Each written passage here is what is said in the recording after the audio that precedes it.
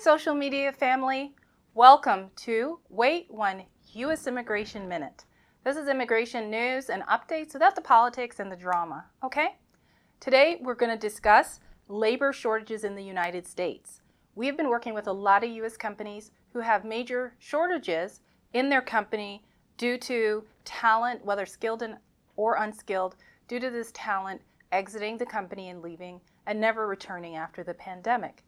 So we offer them a solution, and that solution is J-1 and H-2B visas for foreign national talent, skilled and unskilled workers. So the J-1 is a cultural exchange. We'll start with the J-1, a cultural exchange visa. You can hire in different capacities. You can hire foreign workers as managers, trainees, interns, and more.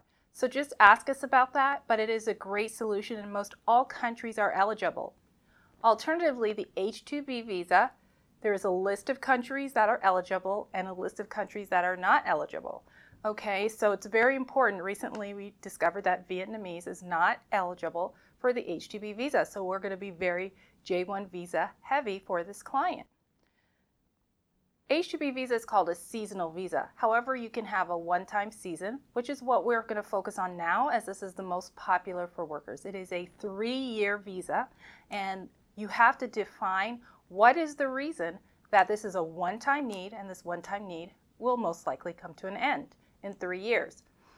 Sometimes there's unique reasons, but number 1 is COVID, and number 2 is the Great Resignation, where people have resigned because they just don't want to come back, or they're tired, or maybe they really have long COVID. I don't know, but it has impacted companies extremely, and they don't have an alternative from the U.S. government. So the H-2B visas, which have recently been increased to the amount of visas that are out there, they're also capped visas. So it's not an unlimited amount. So we have to plan very carefully and plan ahead to capture these visas.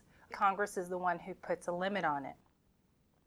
So between the H-2B visa and the J-1, sometimes we combine them, these two visas will allow you to bridge the shortage in your company, whether you're dealing with engineers or cooks. This has been your Vassal Law U.S. Immigration Minute. Thank you for joining us. That's it for now, folks. Take care. Bye-bye.